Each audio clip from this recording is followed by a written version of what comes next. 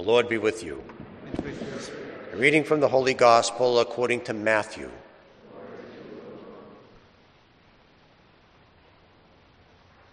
Jesus said to his disciples, "No one can serve two masters. He will either hate one and love the other, or be devoted to one and despise the other. You cannot serve God and mammon. Therefore, I tell you, do not worry about your life, what you will eat or drink, or about your body, what you will wear. Is not life more than food, and the body more than clothing? Look at the birds in the sky. They do not sow or reap. They gather nothing into their barns, yet your heavenly Father feeds them. Are you not more important than they? Can any of you, by worrying, add a single moment to your lifespan? Why are you anxious about clothes? Learn from the way the wild flowers grow. They do not work or spin, but I tell you that not even Solomon in all his splendor was clothed like one of them. If God so clothes the grass of the field, which grows today and is thrown into the oven tomorrow, will he not much more provide for you, O you of little faith? So do not worry and say, what are we to eat? Or what are we to drink? Or what are we to wear? All these things the pagans seek. Your heavenly Father knows that you need them. But seek first the kingdom of God and his righteousness, and all these things will be given you besides. Do not worry about tomorrow. Tomorrow will take care of itself. Sufficient for the day is its own evil. The Gospel of the Lord. Praise to you, Lord Jesus Christ.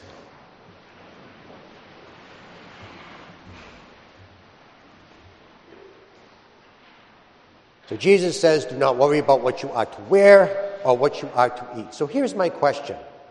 Who in the New Testament is the poster boy for anxiety? Who is the one person in the Gospels that we read about that should, if anyone, should worry about what they should eat or what should they wear or about their very lives? What's the one person? It would be the man who fell to robbers.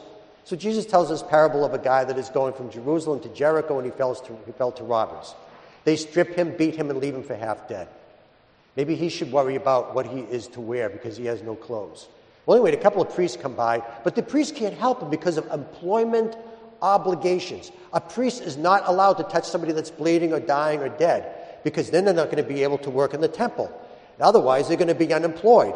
Well, they go unemployed for many weeks, and then afterwards they can regain their ritual purity again if they offer a red heifer. So he says, well, why not that? Why don't they just go unemployed and offer the red heifer, then they can help the guy? Well, red heifers are very, very expensive, and remember, they're unemployed. So the question is, so if two priests can't help this guy because of their employment obligations, so shouldn't they worry? Shouldn't this person have something to worry about? What are they going to eat or what are they going to wear? No. Why? Because God's going to come down and help this guy? No. Then why should this guy not worry? Because God has a partner. He has a helper, the Good Samaritan. He'll take care of him. So anyway, one time Jesus is going to Jericho, and on his way to Jericho, on the side of the road there is a blind man that's begging. So Jesus turns to the blind man and says, what would you like me to do for you? And the blind man says, I want to see.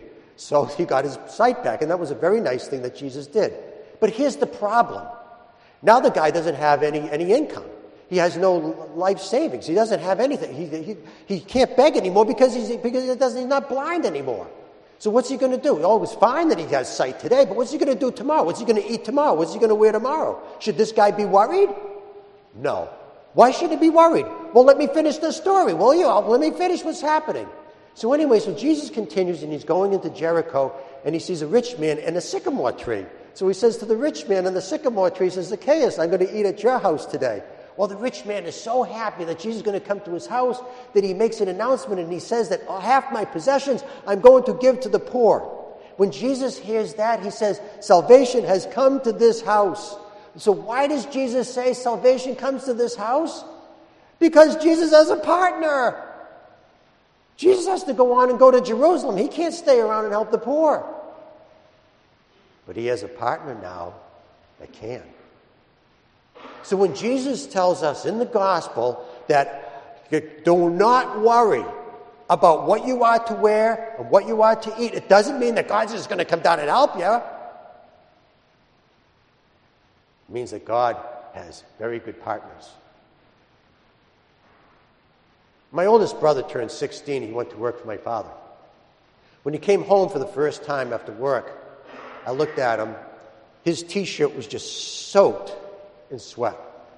And he had tar all over his face. I said, "What happened to you?" He said, "Roof job." And that's what he said with his lips. But what he was thinking in his head was, "I'm not going to do this for the rest of my life."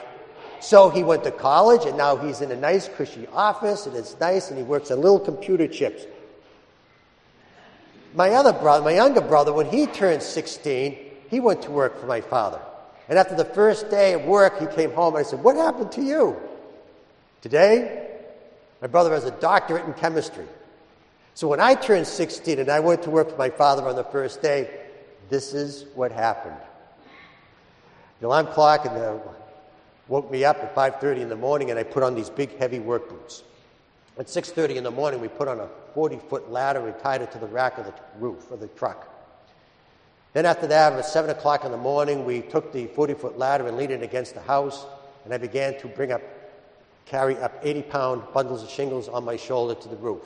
At 4 o'clock in the afternoon, I was so tired from work that I fell asleep on the sofa. When I finally woke up, I said to myself, "So that's why Dad always takes naps when he comes home from work." Then after supper, Dad says, "Let's go fishing." So we went down the canal and we caught some fish, and we had a really good time. And I said to myself after we caught the fish, I said, "So now I know why Dad likes to go fishing after work." When I turned 16, my father got a partner, a work partner. And me? Well, I got a new best friend, because that's when I really learned and knew who my father was, and we got very close. And that's the invitation that God has for us today, is when he invites us to be partners. So let me close by telling you the best fishing day I ever had in my entire life. So Dad and I came to this lake down the Cape, and there was a hatch. So let's talk about a hatch for a minute. A hatch is when the bugs are under the rocks. They crawl out from underneath the rocks of the vegetation, and they float up to the top of the surface of the water. When they get to the surface, and they fly away. While they're surfacing, while they're climbing up to the water column, the fish, they haven't eaten all winter. They go on a feeding frenzy. These little bugs are trout candy. They go crazy. And so it's the best fishing, because they'll take anything you give them. Usually I'm pretty articulate when it comes to telling stories, but when I tell this story, I'm just lost for words. It was like really good. I mean, you know what I mean? Like really great. So anyway, I get a fish off, another one, and I turn around and I take a look, and my father's walking up to the truck. I go, "Where's he going?" So I go up to the truck, and my father has his waders off, and he says, No, you can't leave now. This is the best fishing we've ever had. This only happens once in a lifetime in a fisherman. You can't go now. My father said, "Your mother gets served dinner at 5 o'clock, and I am going to make sure that I'm going to be there, otherwise she will not eat. You get back and fish." I remember standing in the parking lot watching my father drive out.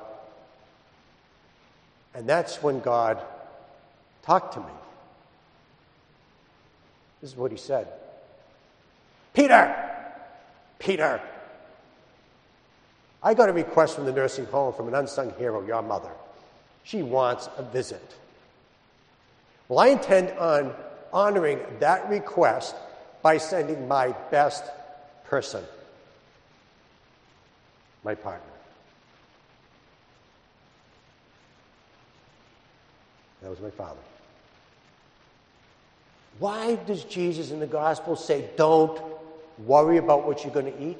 Don't worry about what you're going to wear. Don't worry about your lives. It's not because God's going to come down and just help us. It's because he has partners. Really good partners. That's you guys. See, when you wake up in the morning, God looks into your heart, and this is what he hears you say. God, today, you and I are partners. Today, you and I are going to do great things because these are your hands, and these are your feet, these are your legs, this is your mouth. We're going to do great things today because you have a great partner.